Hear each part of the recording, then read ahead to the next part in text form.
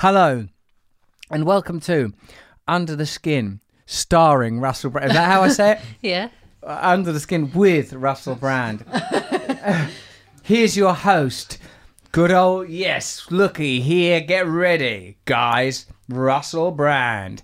This week I spoke to David Kessler. David is a death and grieving expert and author of many books, including The Needs of the Dying, a guide for bringing hope, comfort and love to life's final chapter, and Finding Meaning, the 6th stage of grief.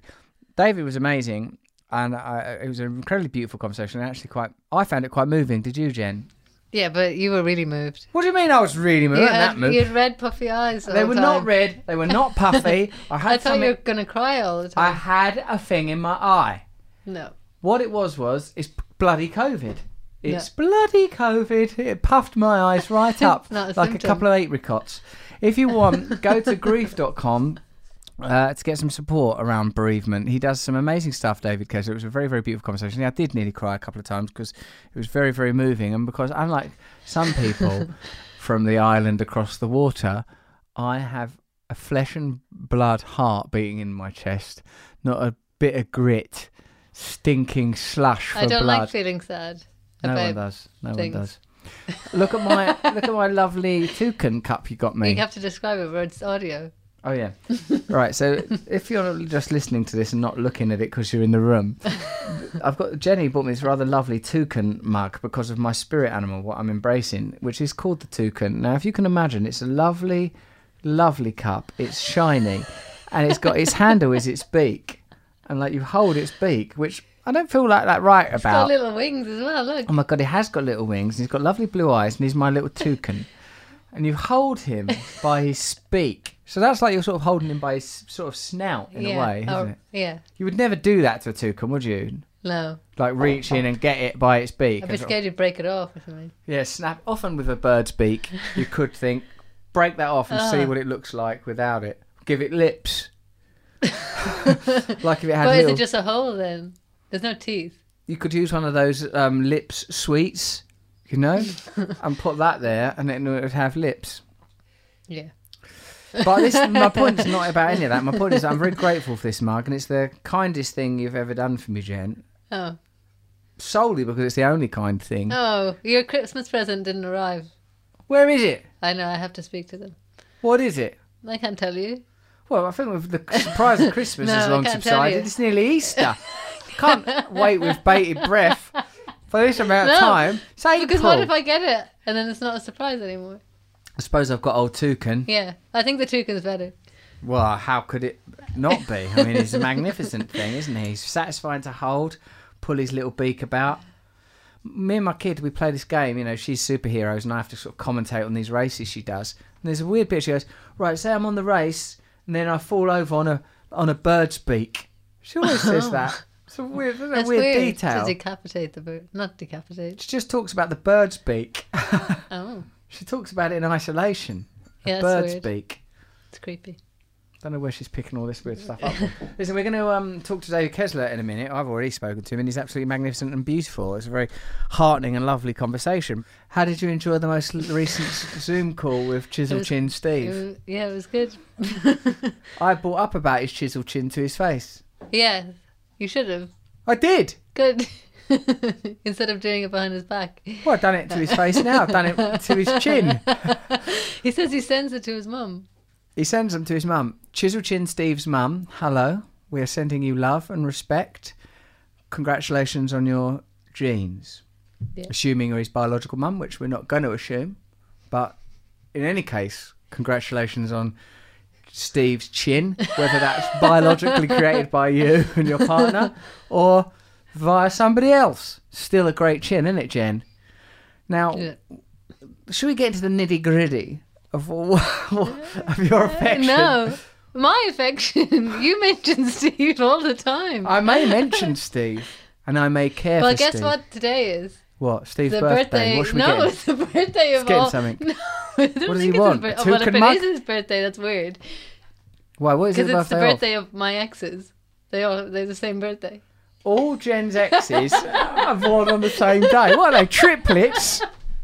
It's weird, isn't it? I just texted Ollie there to say happy birthday. And what, and all your exes, they're born Well, on I've the only same had day?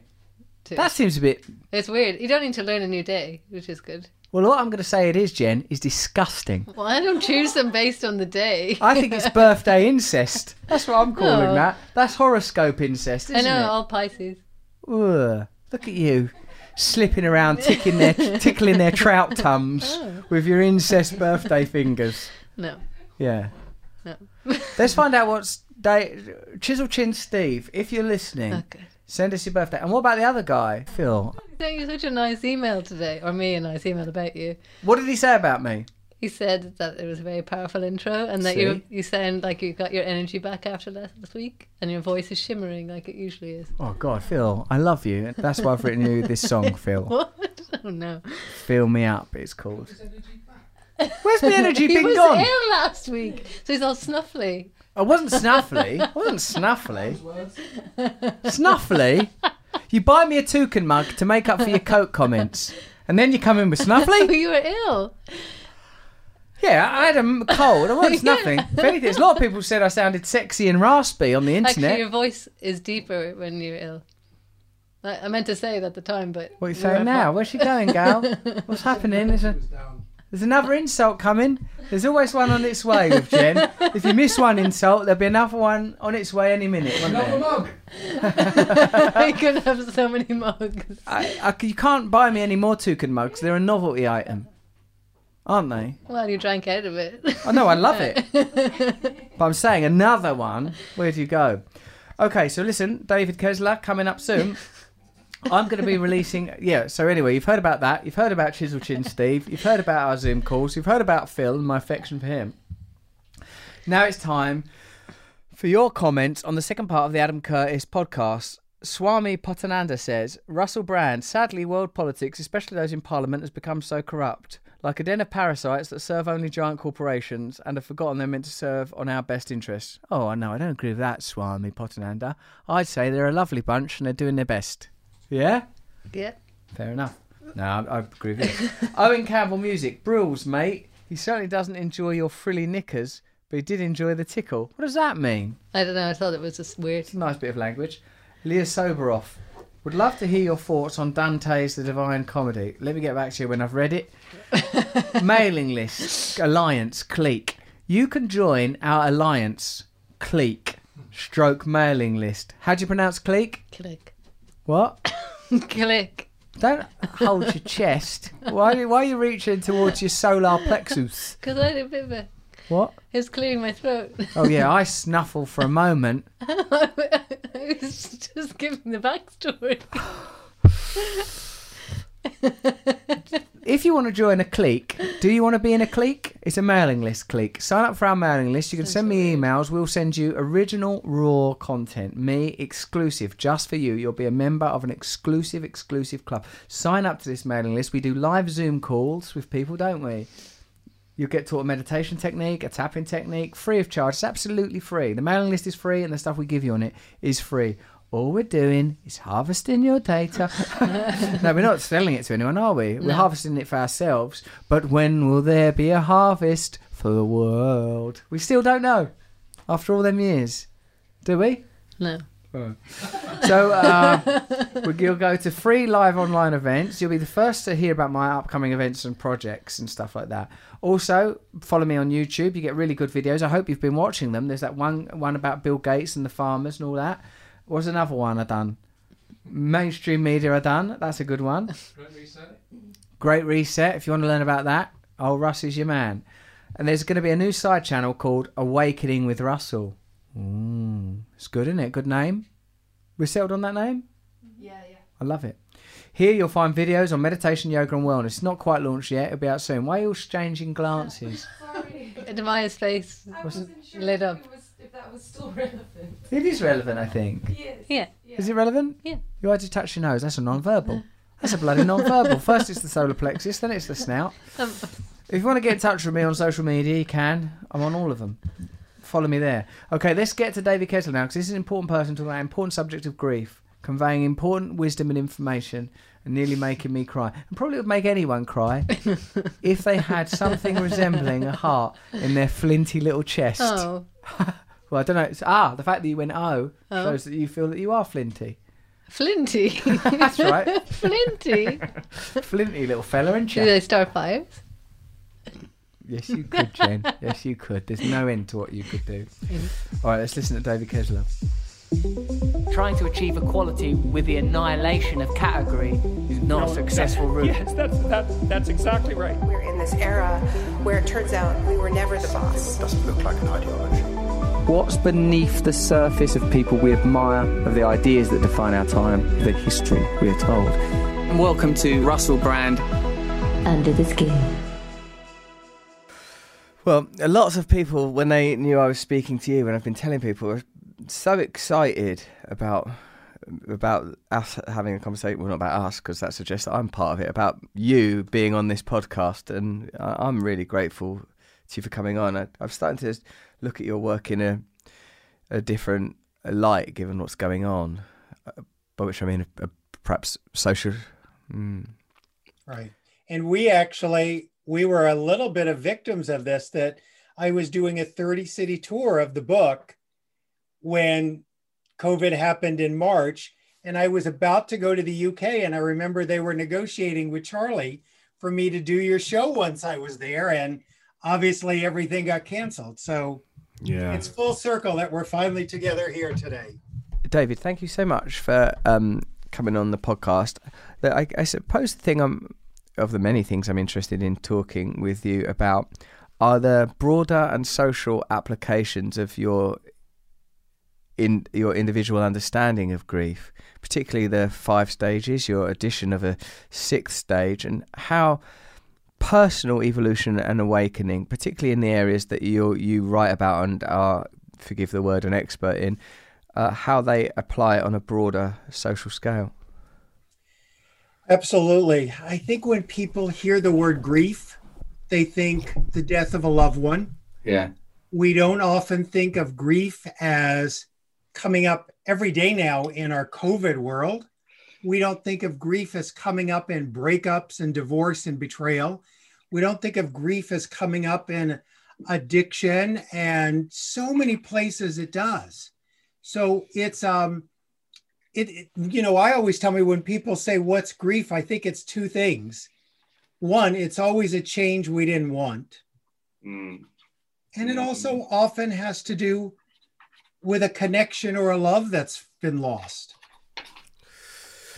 What resonated most with me when you said that was, I know you've had personal and tragic experiences of grief, and anyone that knows about you will understand that, I'm sure, and I'd love to talk about that. But most immediately, when you spoke about grief in a way that's not associated with bereavement and very literal mourning, was what you said about addiction. Like when my behaviour changed around drugs and alcohol, when my behaviour changed around sex, I definitely experience a kind of a sense of loss, even though the love was much more about attachment rather than love it makes me think that maybe there are many aspects of love that are not actually selfless, but are actually reframed desire and need. So it's interesting to grieve something that might be bad for you. That seems like an odd thing. Absolutely. When someone's in their addiction, we're grieving missing them. When someone becomes sober, they can still grieve their life when they used. It's interesting. We have that sort of mom and pop grief we think of, but there's so many real world sort of grittier griefs that we have to deal with. I'm scared of grief. I'm scared of it. Like, that famous maxim of grief is the price we pay for love. Like sometimes with my animals, I remember it with my cat he died last year. I remember that, and with pretty much everybody actually, I sort of try to conceive of their death while I'm with them. I try to sort of, both from a perspective of acceptance, but also in a kind of weird infatuation way. Is there a positive way of sort of mobilizing that idea, accepting the inevitability of literal and bodily death without it becoming sort of obsessive and fetishistic or something? Well, I think I've had to adopt a different view of all that. First of all, there's a healthy thing called anticipatory grief, that when a pet's getting older, or when our parents are getting older, we sort of know we're going to lose them someday and have this healthy adaptation that our mind is trying to grapple with. So that's the healthy part of it. I certainly, dealing with this my whole life, have had to really reckon with love and grief are a package deal on planet Earth. Grief is actually optional. You don't want to grieve ever, you don't have to. But you can't fall in love, you can't have friends, you can't attach to pets, you can't love your children or your parents. When I realize all that, I'm like, well, I don't want to make the journey without love. I mean, I want to come here and love, and it means I'm going to lose someday. I'm going to lose the people I love, the pets I love, the things I love. That's part of this travel we all do. Can you tell us about your formative experience of grief, the loss of your mother, and then how the later grief, the loss of your son, which I'm obviously sorry to hear about, and of your mother, of course, but especially the loss of a child. Can you tell me how those two experiences of grief differ and how they affected and changed you and how you dealt with them? Sure. It's I'm in a profession that in some ways you don't choose, it kind of chooses you. No third grader is like, oh, I want to be a death and a grief expert when I go. I had a mother who was ill when I was growing up. And when I was about 13, she had to go to the hospital in the big city because she was very sick. I didn't know she was dying. And at the time she was dying, at the hotel across the street where we were, a shooting began. And it turned out it was one of the first mass shootings in the US. It's tragic we have them all the time now, but it was one of the first big ones. And in the span of 3 days, I wasn't able to be with my mother when she died. I saw hotel guests, police officers, and the chief of police died. And it's now used as what not to do in a shooting because they made so many mistakes. They just didn't know how to handle it at the time. And there was also racial overtones to it and so much of what we still deal with today. And that changed the trajectory of my life. I, tried to heal myself, there was no one there to help me with the trauma, with the grief. So that began my life of trying to help myself, help others. I was fortunate to work with some amazing people. My teacher became Elizabeth Kubler-Ross, who is a pioneer in the hospice world, along with your Cicely Saunders there in the UK. And they started hospice in our world. And she obviously came up with the 5 stages of dying. Over the years, I would talk about Elizabeth. Those stages are getting badly used for grief. And finally, we wrote a book called On Grief and Grieving, where we adapted her stages from dying to grief. The stages, for anyone not familiar with them, are denial, anger, bargaining, depression, and acceptance.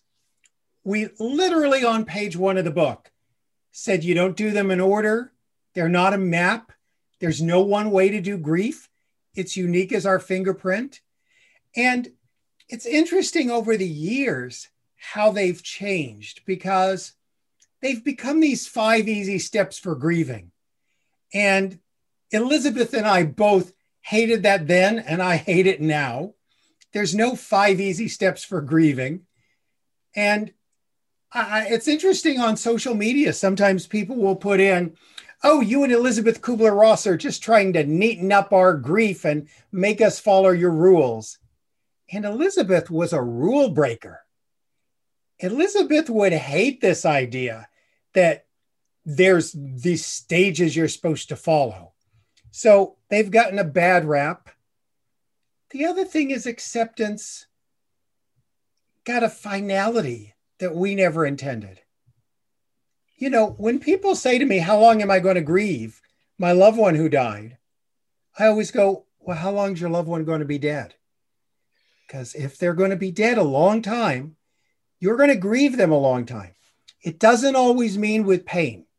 Hopefully in time you can grieve them with love. So that's kind of the background on the stages and a lot of my work. And then, as you mentioned a few years ago, after doing this for decades, I had adopted 2 children, 4 and 5 years old, from the LA County foster care system. My younger son was born drug exposed, and I really thought love would conquer all. And they had this amazing childhood. And it really was beautiful. I was shocked at sort of their turnaround and how well they were doing in life. And then at 16 years old, my son David called me one night and said, I'm in trouble. And I said, what's up? Where are you? What's going on? And he goes, I've used drugs. And I said, okay. And in my mind, I'm like, did you have a couple of beers? Did you have some pot? What did you do? And I go, well, what'd you do? What's going on? And he goes, I did crystal meth. And I'm like, wait, you're starting with crystal meth? And it was a hard road to comprehend. And I have certainly in my life been in program, been with Al-Anon.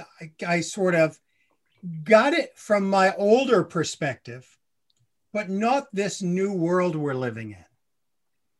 And we spent the next 4 years, him going in and out of rehab and 12-step programs, and just a tumultuous road, a horrendous road as anyone who's had to deal with knows.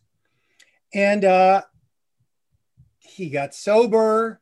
He was doing well, had his 21st birthday, had a wonderful girlfriend who was a social worker. And literally, I would say to him, David, I am seeing so many bereaved parents from addiction these days. Promise me I will never be a bereaved parent. And he's like, you will never be a bereaved parent. I'm sober now. And even when I wasn't, I knew what I was doing. And got the call one day that his girlfriend had had an argument that any 21-year-old has, called up some old friends. They went out and used. They lived, he died. Brutal.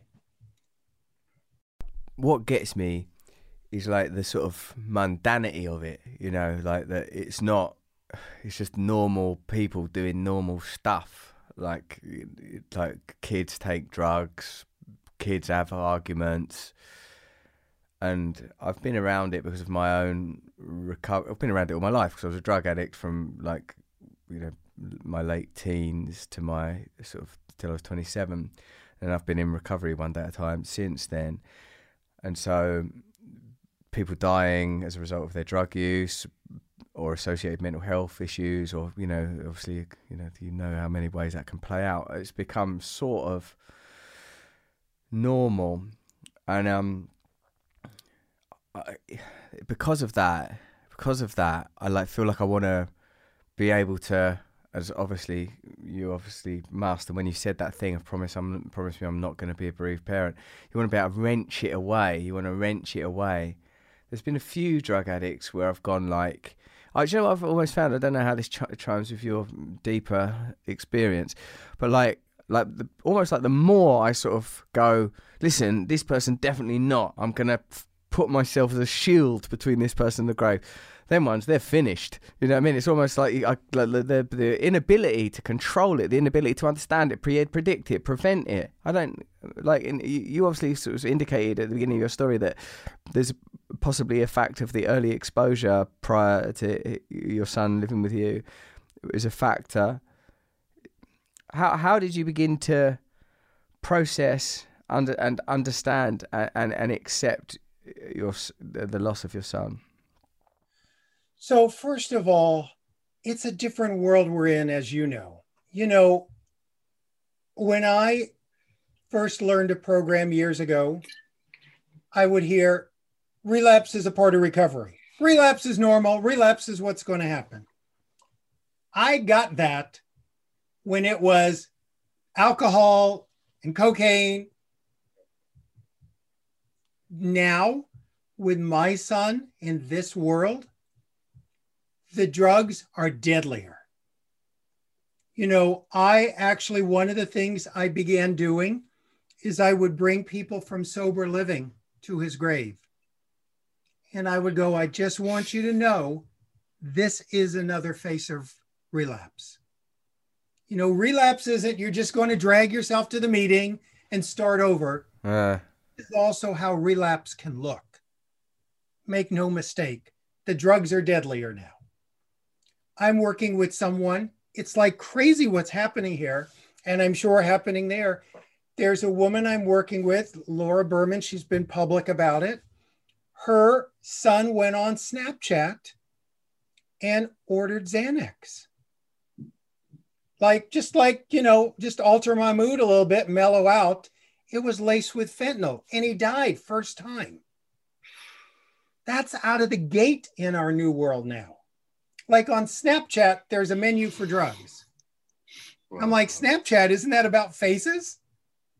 So back to my son, you know, you mentioned my own healing. As I had, it was really hard because I had to sit with, am I going to take the advice I gave everyone?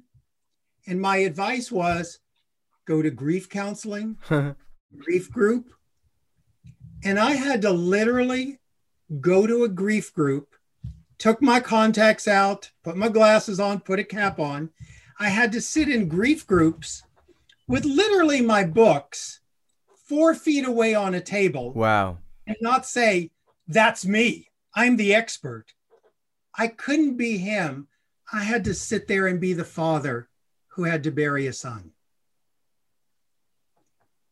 That was a pretty humbling thing to have to do. I mean, it was, I now because of those experiences, when people walk into one of my grief groups or come online on a grief group or show up for counseling, I applaud now because I know now how hard it is just to walk in that room. I never got that before. Yeah.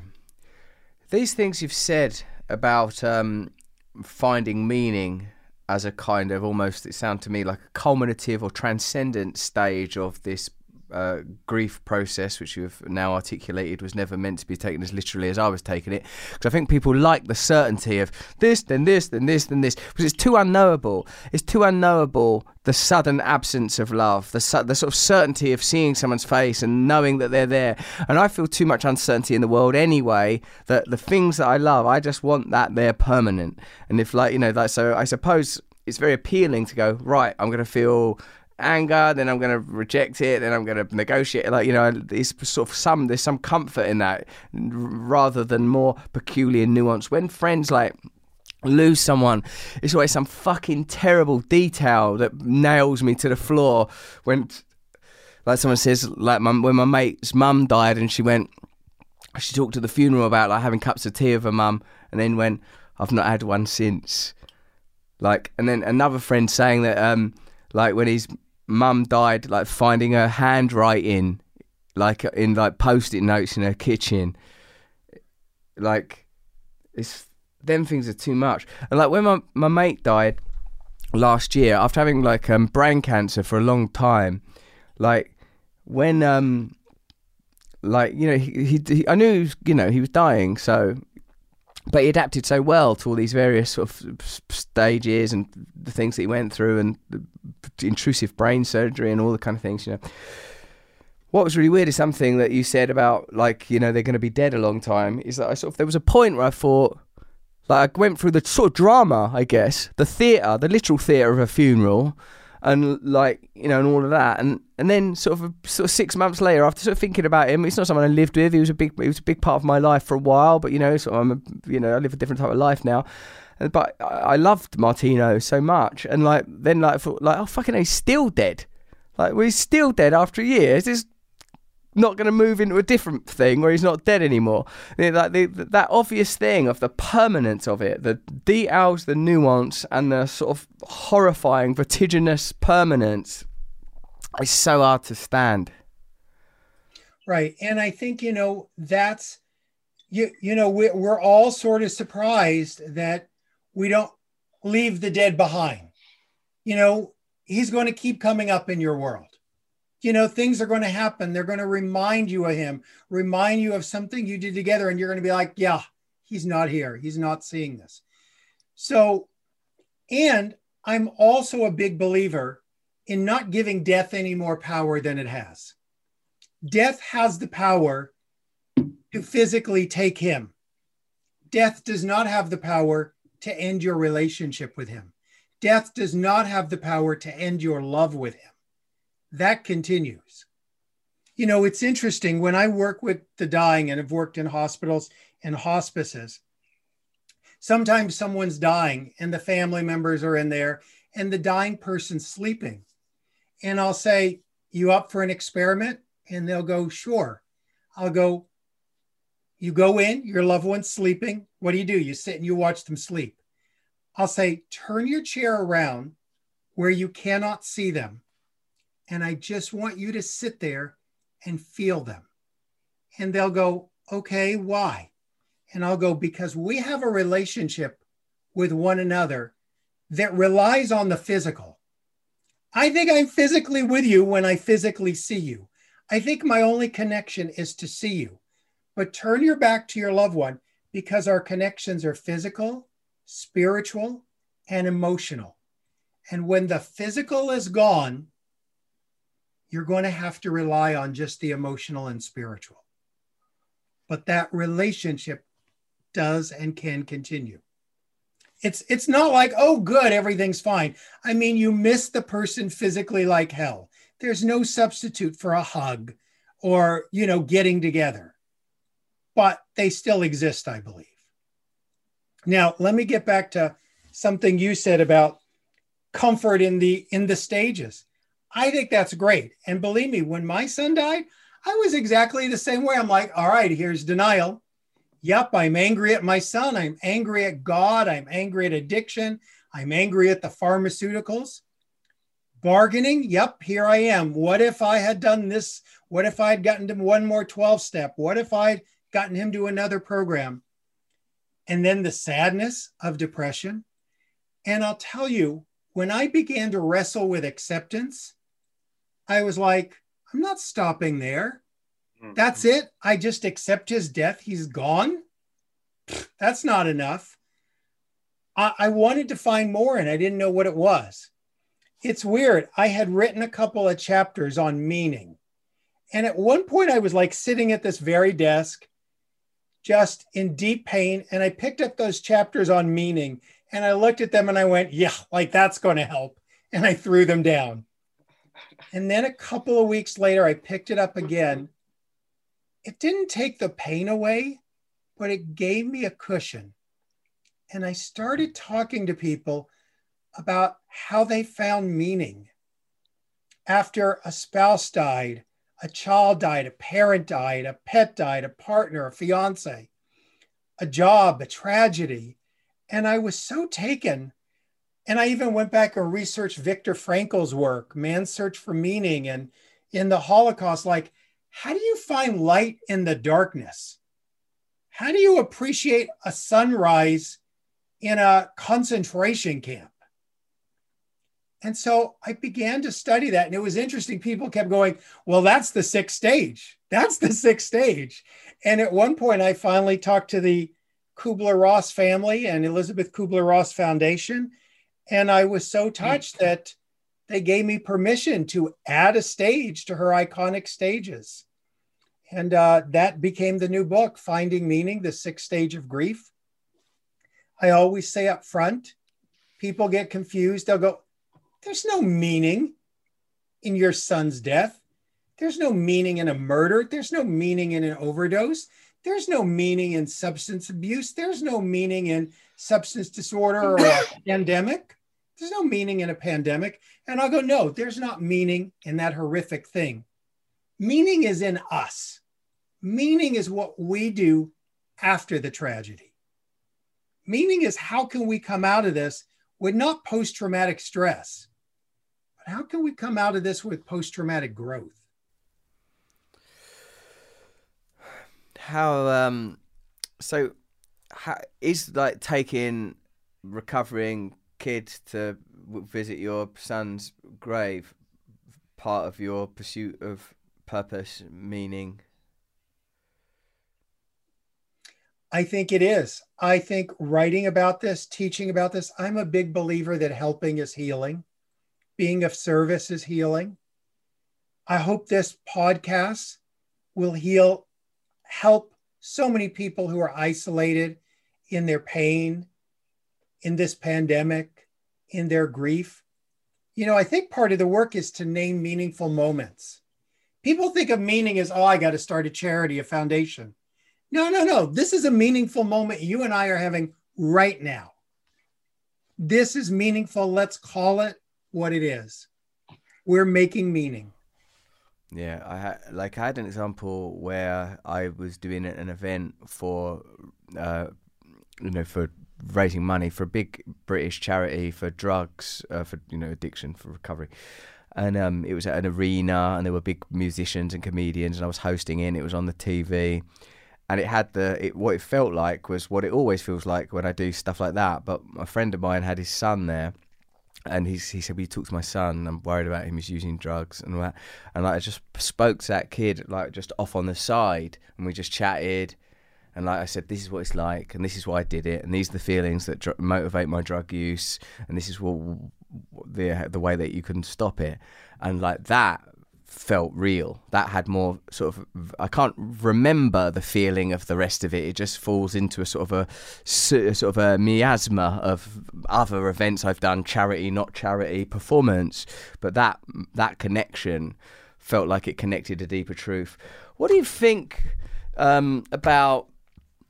Do you think we culturally have a taboo around death, that we have an inability to sort of embrace and accept death, both on an individual and a social, cultural level, and that might even contribute to the sort of delirium around coronavirus, that we sort of it somehow initiated a cult of death denial, and that we don't know how to incorporate it into our sort of our social experience, and that's somehow a result of rationalism, materialism, and individualism?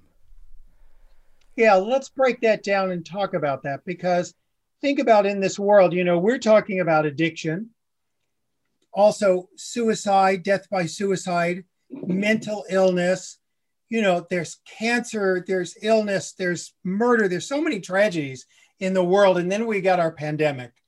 And with all that, I'm still a hopeful guy, believe it or not. But I'll tell you, it goes back to this. First of all, Americans, I think this might be about the Western world. We sort of feel like death is optional. Now maybe we'll try it, maybe we won't. And, there's this live long, live healthy and all that, which is great.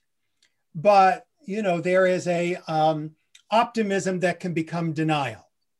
So I think about when I was a child. When I was a child, we'd be driving to school, or just, to the park, or seeing a friend or something, and we'd be stuck behind a hearse. There would be hearses driving our city. You haven't been behind a hearse in a long time, because hearses now only take a body from the chapel to the graveside. The dead move around our cities now in white unmarked vans. We have sanitized this experience of death. You want to see death? You got to watch a movie or a series about it. There was a time death was in your house. You watched your loved ones die up close. The same way you have weddings, you had deaths.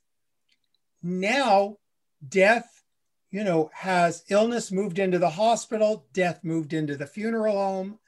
We don't see it anymore. We forget things like literally our coffee table in our living room was where we would put the casket. That's what it was built for. If you look at old houses in the 40s, they have the wide doors so the casket could get in and out. And so much has changed in our world. And I can remember when those hearses went by, the guy working on the electrical line would come down, take his hat off, and stand with respect. The guy mowing the grass in his lawn would turn it off and come out and stand.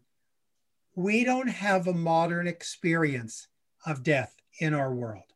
We're shocked when it comes to us. And, you know, people that I work with will go, David, our family's cursed. Our family's cursed. We've had this death and this death and this death. And I'll go, you know what the death rate is in a family? 100%. Like, you're all going to die. You're not cursed. That is what life looks like. I wonder if a sort of an unanticipated ancillary to a culture that's about commodification, consumerism, a byproduct of which is this sort of fetishization of youth and beauty, perfection, all of which are sort of kind of requirements of commodity that you can, and commodity itself is kind of about control, that you can buy life, you can control life, when all of our order rests upon this, you know, at least in a sort of in a physical sense, a kind of limitless chaos that everything about us is going to be subject to entropy. It's going to fall apart. Our lives are going to fall apart, and it feels to me like that the only way out of this, on a personal and I would assume therefore social level, is a kind of an embrace of the aspect of the self that. If not impermanent, because how could we possibly know, is certainly not anchored to the temporal. Like when you said that when in a hospice, turning the back on the terminally ill and experiencing them in a non-sensual way, that on a personal level, I meditate and stuff, and I wonder if I sometimes feel that what I'm trying to do is have an experience of being that is not about being Russell. And I wonder if that is vital somehow. Absolutely. I think that, you know, look, it's a strange phenomenon. Here's the strange phenomenon. Back in the physical world, when I was doing like retreats and conferences, you know, we'd have a few hundred people at your local big hotel in a ballroom. And in this ballroom, we'd have our meeting. In the next room was the accountants. In the next room was the nurses who were learning Spanish. And after all the conferences were done, the cleaning people would be cleaning the rooms, and they'd say to me, hey, what was your meeting? And I would go, why do you ask? And they'll go, because your group was laughing the most. And I'll go, oh, it was grief. And they'll go, grief? What kind of grief are you laughing about? Here's the thing. When you understand this life is temporary, and you understand this moment is not guaranteed, and you get the horrific things that happen in life, it stretches your bandwidth for pain, unfortunately, but it also stretches your bandwidth for joy. Death, for me, makes this life more valuable. It makes me go, let me not throw away this moment with Russell. This is just not another interview I'm doing. Let me make the most of this day. I may never have this day again. You know, I love, and I wrote about, there's a play, Our Town, and the characters given the chance to go back to their life after they're dead for one day. And the character goes, oh, let me pick an important day, my wedding day or this day. And is told, pick an ordinary day. It will be enough. How can we have an ordinary day that's enough? Just like you say, just that act of meditating and being present is about getting grounded in this moment, in this life, and taking it in. Do you believe in God?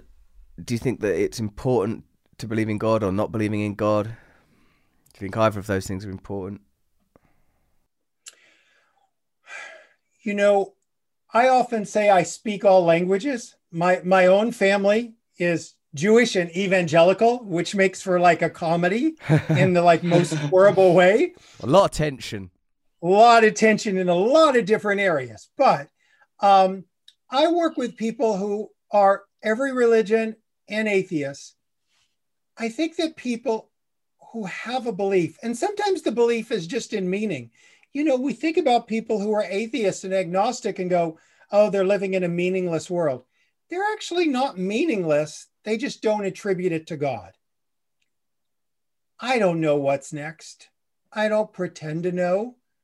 I think if you have some belief system, it does seem to help, but I don't think it has to be in any one God or any one religion, clearly. It doesn't only help, or even necessarily, if not correctly used, help with death, but I think potentially life. I often think about the number of people that I deeply admire that are or were, religious, Malcolm X or Gandhi, or it seems to, precisely because of what you say about meaning, I feel like this, as you say, the loss of the hearse from the street and the loss of the accompanying secular rituals that you described has corollaries everywhere as meaning is slowly extracted. Another byproduct of commodification, the idea that there's only what you can see, only what you can measure is real, and that beyond that, don't get involved. Only what you can acquire, right? That's part of it, Yeah, right, I see. Yeah. What can I get, not who can I be? Yes, you're right, because even if it's not necessarily a luxurious and high living and high end life, you're still like, I can acquire this measly little product or this particular drug or this particular salve, rather that there's not a sense that firstly cultivate this inner space, find who you are, and then from there work out what your relationship is with everything else. Well, think about all advertising. All advertising is you're not enough and you're going to die in decay. So we've got a product or we've got something to help you be enough and stick around and look better. And, that's not the reality of it. The reality is life is going to change, and we can ride that wave or we can fight that wave. And, going back to grief, I also think there's a lot of myths that I learned with my own son. The work isn't to make the grief smaller. The work is for us to get bigger. It's for us to grow around the grief. And that's a shift in our thinking. I watched that movie again the other day, Eternal Sunshine of the Spotless Mind, which, if you don't know it, the concept is that you could eradicate the memory of someone that's broken your heart so you don't have to feel the loss anymore of that heartbreak. Just remove them, exorcise them in a neurological way from your life. And I feel like that's again our discomfort to accept pain. And I think so much of, speaking as an addict in recovery, like this inner, I want to shut stuff down as soon as those things appear. I think, shut that, get that out. That's sometimes too beautiful, too painful. And in a sense, drug addiction, I think of it as a sort of a commodifying mentality, or consumerism as a kind of an aspect of addiction, in that it can be purchased, it can be controlled. I remember when I became a drug addict, it was a fucking relief, David, because it was something that you could rely on. I know what this is going to do, more or less. It's going to shut that stuff down. I acknowledge what you're saying about, and I feel it now as a man in my 40s, it's a different landscape, that drugs are acquired differently, they have a different impact, and it's always like, hearing you talk just then, it was like the kind of scare tactic at commercials and pamphlets that I would have been dismissive of from the 1980s, just say no, drugs kill, which I sort of saw as sort of foreclosing the positive things that drugs do and the reality of drugs. But now we live in this, as you say, this fentanyl and the landscape that has these sort of potent chemicals in it. You can, precisely, you can no longer be blasé about that type of stuff.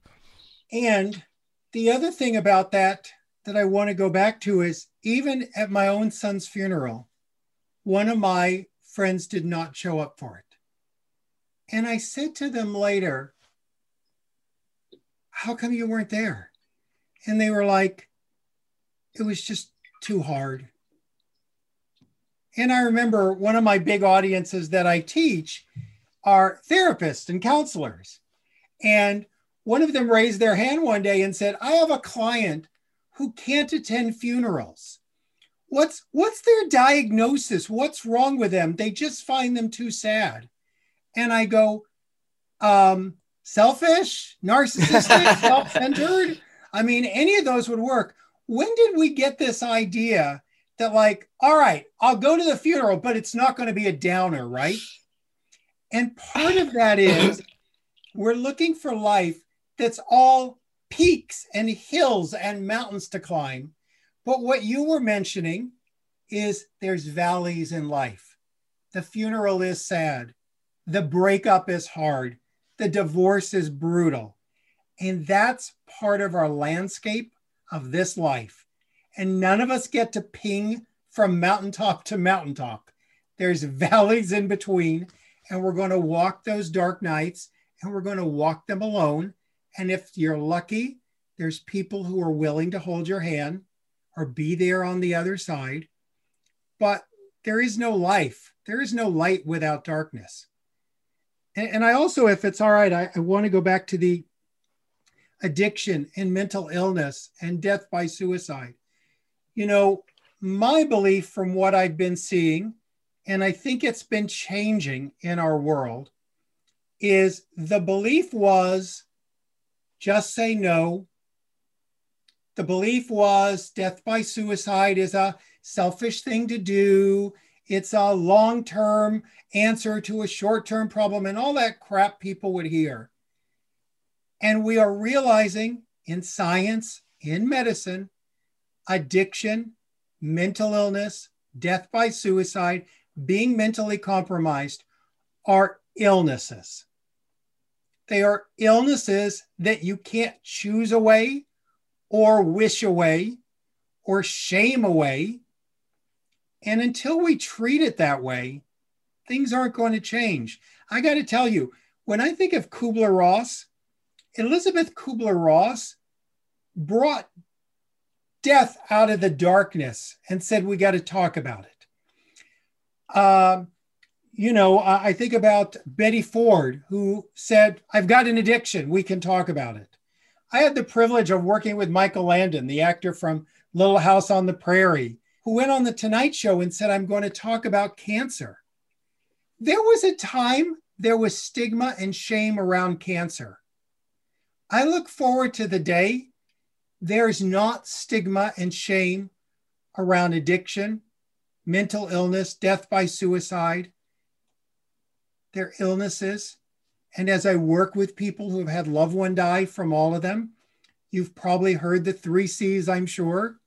You couldn't control it, you couldn't cure it, and you didn't cause it.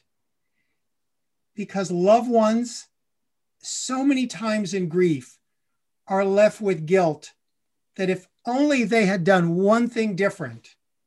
They're haunted by 2 words, what if? And it's tragic that that illness happens sometimes no matter how hard our loved ones try. What rituals or techniques do you propose people that are suffering from, people that are grieving, try? Is there anything sort of technical or practical that you suggest? Well, we live in a grief illiterate world, and we need our grief witnessed. We have to talk about it. We're not meant to be islands of grief. We need to talk about it with one another. If we can't do it in person, we do it online. Like, we talked about grief.com. I have online groups these days that literally thousands of people get together online that we can talk about it. We have to tell our family members it's okay to say their name. We haven't forgotten about them. Nothing magically happened at a year. We have to be able to be open about these days. Here's one of the things I think has happened. It's a negative byproduct of the self-help world. A negative byproduct is people look at things like anger. Oh, that doesn't feel very spiritual. They look at things like grief. No, that's not a positive feeling. Like I wrote a book. One of my best friends was Louise Hay, who's like was the queen of affirmations. We wrote a book on grief. Like it's okay. These are okay feelings. So what happens is because we got so aware in self-help, we have these feelings that don't feel positive. And we go, oh, I'm angry, but I shouldn't be angry. Oh, I'm sad, but that's not good for the planet. I shouldn't feel sad. And we have all these half-felt emotions. And it's like a bunch of little Tupperwares behind us that we keep like stuffing away. And I tell people, it's okay. Feel the anger fully. I always say anger is pain's bodyguard. Just feel the anger fully. Don't hurt anyone or anything, and it'll dissipate. Feel the sadness fully. People say to me all the time, it's one of the things I hear the most. If I started crying, I'd never stop. And I'm always like, I have sat with probably millions of people. Everyone stopped crying eventually. Everyone did. It's a myth. This feeling's going to pass. You're going to get another feeling right behind it.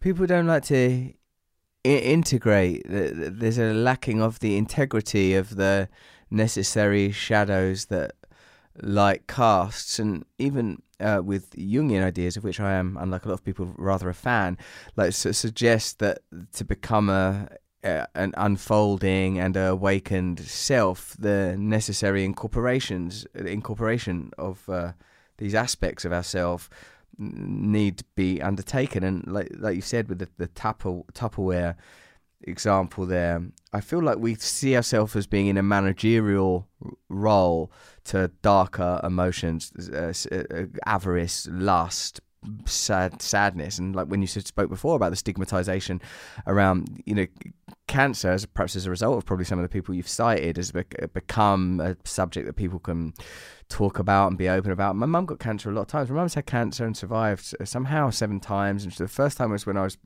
7 years old, and she was sick, and it was mysterious, David. Like, my mother was gone, and then I was with a grandparent, and then I was staying with friends, and I was staying with my dad, and that my parents weren't together. It was such a sort of peculiar time, and it really sort of, I want to say, I think it made my mother kind of divine in my life. The idea that she was going to be lost, and also even things that were sort of positive, I got better because of you. I got a lot of stuff that made me have an odd relationship with sort of power and control and stuff that I think would be diagnosed as enmeshment now. I remember sort of over the course of even my life, the way that cancer is seen and talked about has certainly changed. And I remember that sort of Michael Landon was a sort of significant figure in that. But it feels to me that we're almost, whether it's not we're individually determined or somehow it's culturally imposed, to not have a whole experience. I think of whom I'm very fond, Mark Fisher, God rest his soul, says that these mental illness and addiction, these are sort of social phenomenon. They're not, these things aren't happening in isolation. They're collateral damage of the relentless march of particular ideologies. And if you take a case like the sort of 10,000 suicides of farmers in India in 2019 as a result of some of the policy changes that are happening in India, you can see how politics intersects with, obviously with society to create these kind of phenomena, or men not being able to talk about their feelings, or people in general feeling like I shouldn't be feeling this and that should be. I wonder. I mean, obviously, it's your life's work to promote this particular aspect of healing and to make it more palatable. Well, I think we have to be able to name these. You can't heal what you don't feel. We're in a pandemic right now. Loss is all around us. People go, oh, I don't know why I woke up so sad, or I'm crying and it's so depressing to go out. I'm like, because you're in grief. There's micro griefs and micro griefs, big and little griefs. The loss of restaurants, the loss of life without masks, the loss of freedom without traveling. These are all losses we're feeling now. I think, we are really confronted with grief. And, here we just had a leader who was not versed in empathy. And now we have a new leader who, I was privileged for him to give me a call after his son had died, and he certainly knows grief and talks about it. And my hope is that we're learning how to talk about this and deal with this, because those shadow sides of what we're going through are part of us. We can't escape them. We can't whitewash them, but we can talk about them. We can connect with them. We can still be, and I believe whether it's the pandemic or death or tragedy, and I mean, my goodness, you've been through stuff. I've been through shootings, my son dying, listeners who are hearing this have been through horrible crap. And yet I still hold hope for us. I still think there will be no storm that doesn't pass. There will be a future after this. And we got to continue to live, because even when the story of our loved one ends, our story hasn't. And we deserve a life that honors all those who were here before us. Grief.com is something that you have founded so that people have a place to grieve together. Can you tell us some more about that, mate? Yeah, we have lots of resources. There's a free Facebook group if people need more support. There's an advanced group called Tender Hearts. We have tons of resources, free things to help. We've got something like for anyone who's had a loved one die by suicide. We have griefsuicide.com. They can go to parentforever.com. You can find all these on grief.com. Just even about grief.com. People don't know the basics of grief. So there's so many resources there just to help you with this world we're dealing with the pandemic, understanding it. To let us know, even when it gets dark, we can still hold each other's hands virtually. How are you doing then? How are you getting through it personally? This situation. It's challenging. It's challenging on so many levels. I mean, obviously, I miss my son. I miss this world that, I live just down the street from a great street that used to have vibrant restaurants and stores. And you walk out there and it's another place closed. There's vaccines. Thank goodness we've got hope. And it's and now there's variants. So there's a wave we're all having to ride. And, each day is a challenge. That's why we got to get through this together and connect and check on one another. In grief, we can't bring each other casseroles right now. We got to Zoom, and we got to FaceTime, and we got to call. Do you do that systematically? Do you make that part of your life? Having had the experience of establishing these sort of notorious and defining ideas around grief, then experiencing grief and being in that bizarre, poetic and sort of somehow dreadful but oddly beautiful situation of being in a support group and seeing your own literature present as sort of standard text and of the module. How are you now utilizing your skill set in a pandemic? What do you have an active program around support groups, reaching out and service, and how do you do it? 5 days a week we have Zoom calls for people in our support groups, 5 days a week, so that we do this face to face with people just like you and I are doing now, and some people listen in just like we're doing now. We also just share. One of the things that happens in grief and in life is we find ourselves in each other's stories. When I talk to you or any one person, they can go, yes, but.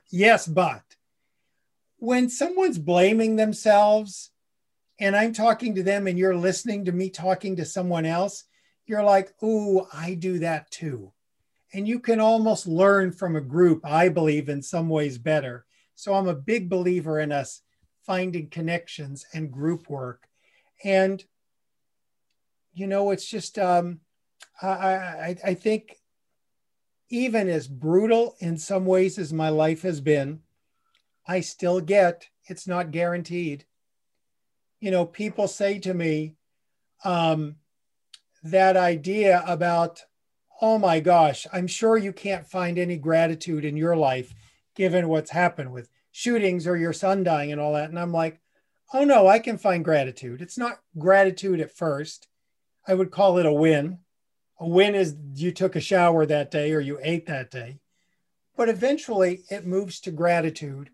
And for me, what that looked like is there's only one thing I could think of worse than my younger son, David, dying. And that's me never getting to meet him this lifetime. That would have been the worst tragedy. As horrible as it is, your friend dying, what a tragedy if you never got to know him. And life continues on. My older son just got engaged. I mean, in the darkness of death, life continues. And when I'm sitting with people, sometimes they'll go, there's no point, there's no meaning. I'll grab their wrist and go, you still got a pulse. There's still hope here. Let's work on that together.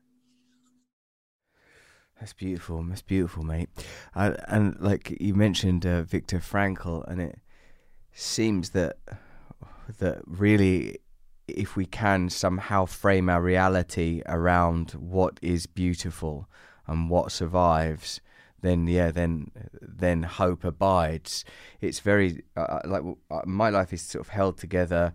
It's weird when I've heard people in addiction say, I won't drink or use because of my kids. I think my kids is what's going to make me drink and use. I feel like I need the support of. I get a lot from working with men, like men in sort of 12-step situations. I feel that somehow the part of the ingenuity of the 12 steps is an ability, both through the 12-step fellowships and through the 12-step literature, replicate kind of conditions that are perhaps anthropologically salient. Somehow we're evolved to live in tribes. We're evolved to have communities of 75 to 100 people and operate in this way that it's tangible, like a sort of very different from that sense of being spilled in an alienating and atomized culture where it's very difficult to understand where meaning might be. I can feel the meaning of, that person feels better. I hear people, I look at them, they go, you helped me when you did this thing. And sometimes I feel like they're talking about someone else or something else. Because, like even before, when I've thought of the people that have ended their own lives or people that have relapsed in addiction, I suppose you don't hear about the people that didn't end their own life, the people that didn't use drugs because of the small acts of kindness that we can collaboratively and communally create, the kind of environments that we can create that are nourishing. You don't hear those stories so much. Let me tell you one of those quick stories, if I may. Yeah. My son, David, my younger son who died, needed health insurance. And we had these fights over getting him health insurance. And he had all kinds of feelings between Obamacare. I mean, it was just riddled with issues. So he finally said, okay, I'll get health insurance. I just got on the internet and found an agent who was close by. I said, let's meet at this agent's office. We met at this agent's office. I knew this was going to be a hideous meeting from hell. I think, who knows what's going to happen. There's going to be inappropriate things said, and some stuffy insurance agent's going to hear this. This insurance agent walks in, who's young and hip with her hair streaked pink. And I can just feel my son going, oh, brother. And I got to tell you, this insurance agent didn't do anything special, but because of who she was, it turned a gruesome possibility of a meeting into a really fun time. I mean, my son would bitch about something and she'd be like, yeah, I know, isn't it? And it was just, it was like, great. We left, he had insurance, we gave each other a hug. That was the last time I was with my son.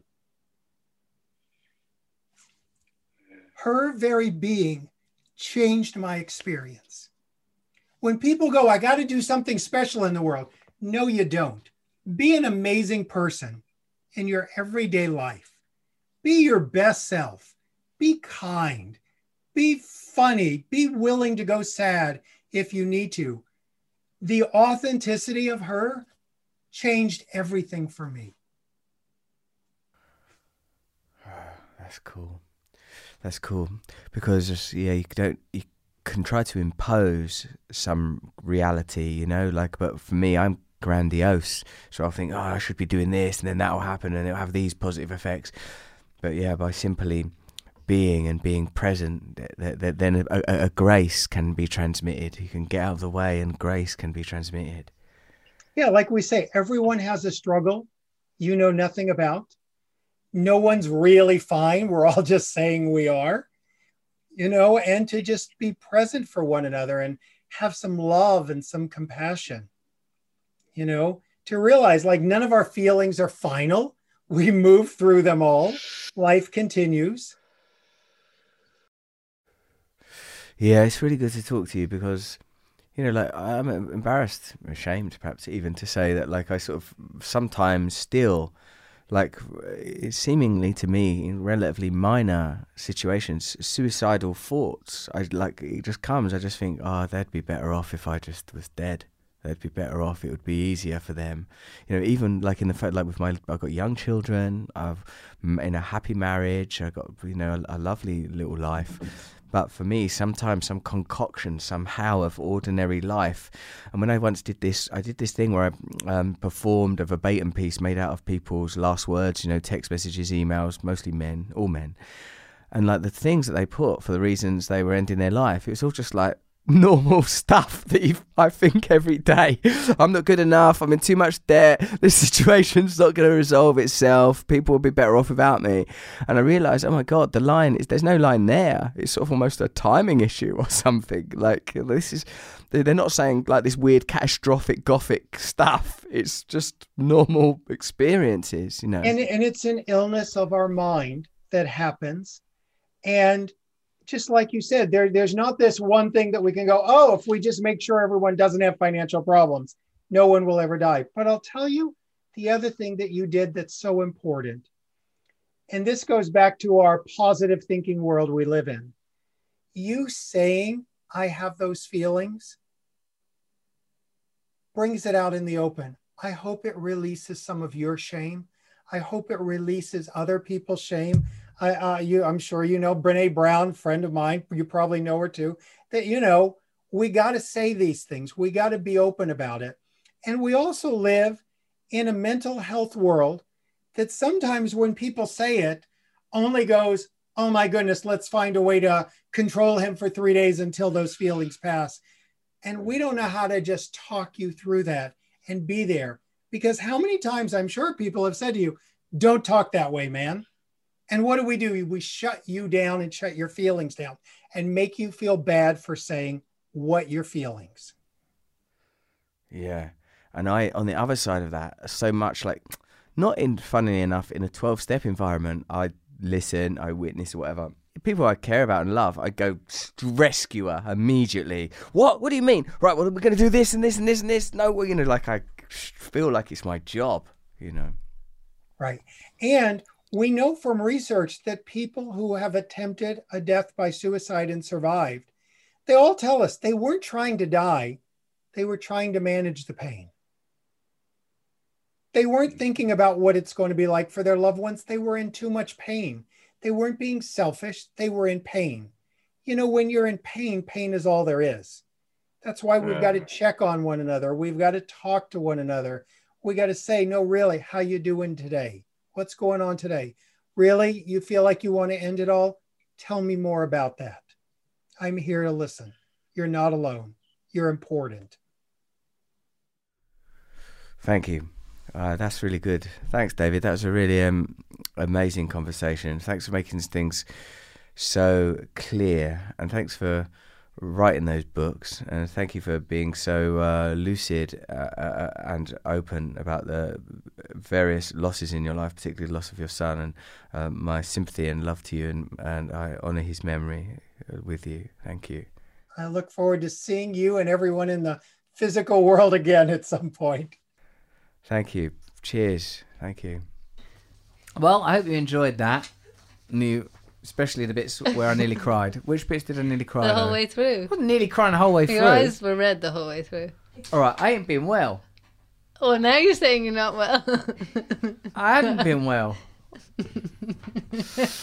Let me know what you thought of it on, the internet, on all the various things that there are on the internet. There's TikTok, that's on there, Instagram, all of them. But most importantly of all, go to russellbrand.com to get exclusive syndicate. Oh, that's a good name. Join the syndicate.